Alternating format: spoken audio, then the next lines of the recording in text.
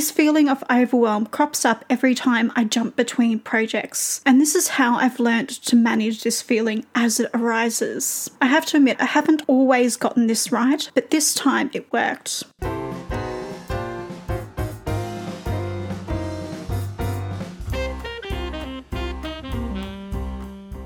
Welcome to Amelia's Behind the Scenes Author Diary, an exclusive look at the behind-the-scenes misadventures of a 30-something mystery author. Discover how close she is to releasing her latest novel, hear exciting details about upcoming writing projects, and discover the lessons she has learned along her writing journey so you don't have to make the same mistakes. You can find the episode show notes and lots more information at authorpreneurpodcast.com/podcast.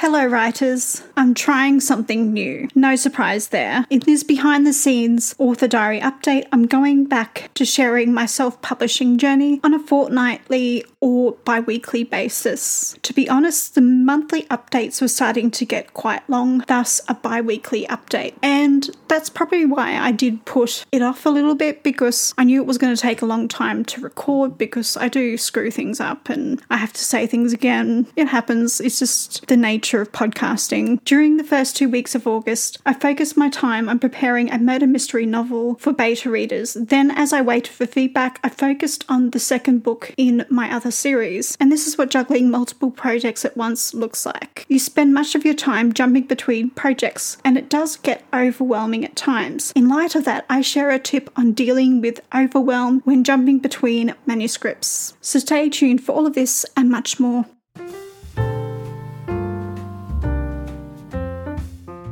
Just to let you know, this episode was recorded on Tuesday, the 24th of August. So this show is primarily me looking back at the first 2 weeks in August. If you're on YouTube, you'll notice that I've gone back to an audio-only version of the podcast. I've had to pull the plug on the video podcast episode because I couldn't do everything and something had to go. I'm not sure if I've made this clear, but the video podcast was starting to eat away into my writing time. And if I'm not writing, there's nothing to podcast about. So you get it. Throughout this episode, I'll be referencing tools and services that I've used. If you're interested in reading the transcript or would like links to anything that I've mentioned in the show, then check out the very long blog post or edited transcript at authorpreneurpodcast.com/BTS042. And if you're new to this podcast, I want to say a huge thank you for stopping by and trying out my show. For those of you who have been faithfully listening, thank you for regularly listening in and supporting me. Your support means more to me than you know.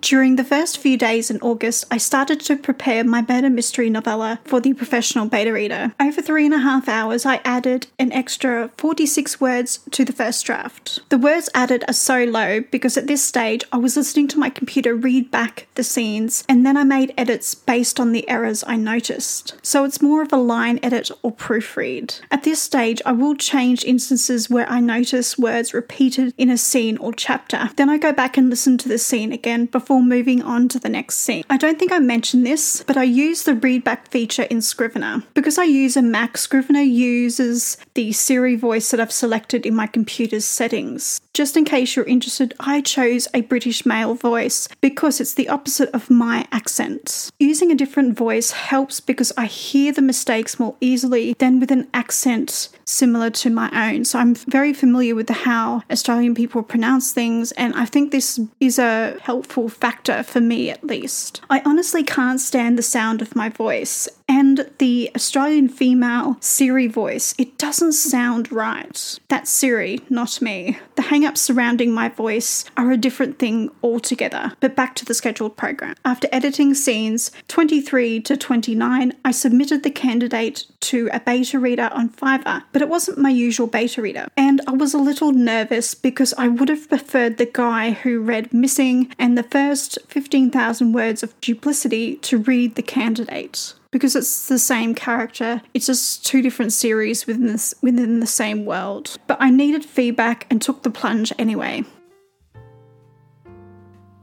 If you've heard something useful in this episode that was helpful to you and you'd like to support the show, then buy me a coffee for as little as $2 at buymeacoffee.com/author ADHey.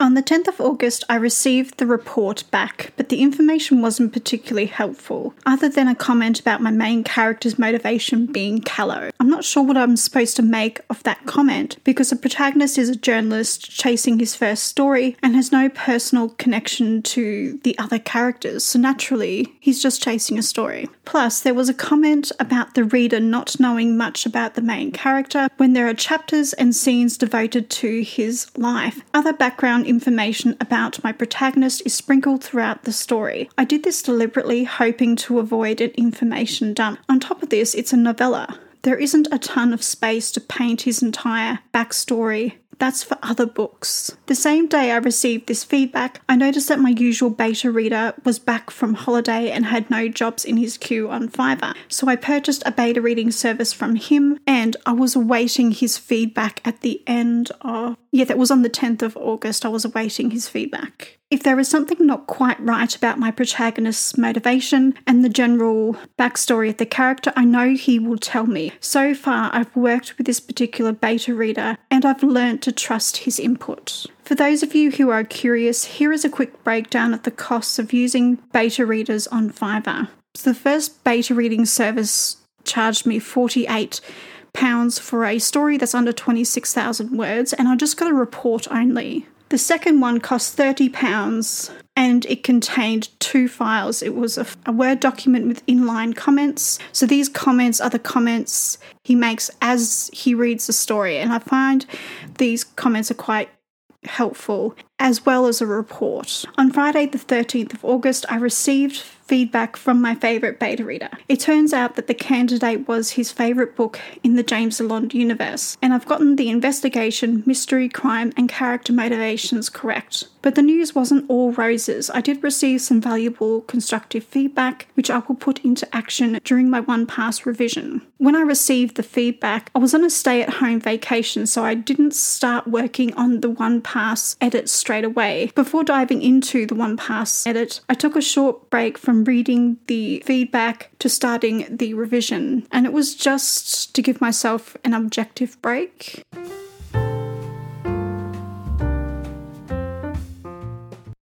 While I waited to receive feedback from my first beta reader, I decided to turn my attention to continuing my revisions with Duplicity. During the first week of August, I completed 10 hours and 15 minutes of revisions. As a part of the revisions, I added an extra 405 words to the revised draft. Before I dived into the revisions, I felt overwhelmed by the seemingly daunting task ahead. This feeling of overwhelm crops up every time I jump between projects, and this is how I've learnt to manage this feeling as it arises. I have to admit, I haven't always gotten this right, but this time it worked. To tackle my revisions and help ease my anxieties, I created a scene list for Act 4 and edited the outline. After feeling that the last act of the story had a structurally sound plot, I created a revision checklist. The checklist comprised of the issues discovered by a task I completed earlier in the revision phase, where I compiled a list of story questions with answers raised in the story. So obviously the issues that I found were questions that weren't actually answered in the later part of the story that really needed to be. Next, I started making minor edits to the scenes in Acts 1 to 3 before rewriting the scenes in the last act.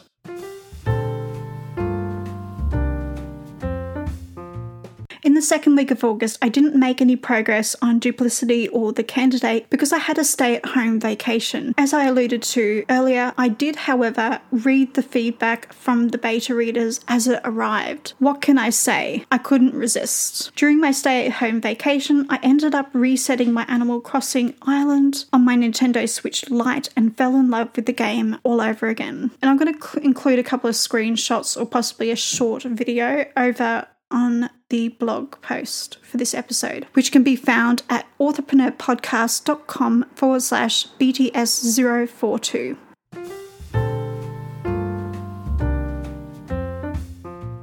So that's all of the tasks I completed in terms of writing, book marketing, and email marketing. By the end of August, I want to have finished my one-pass revision of the candidate and be ready to submit the novella to an editor or possibly another beta reader. I'm still on the fence about that. The next episode of this podcast will be another diary episode where I will continue to discuss my writing and book marketing endeavours. If you have any questions or have tips on book marketing that you'd love to share with me, please share your thoughts in the comments section over on the blog post. Thank you for listening and happy reading and writing, everybody.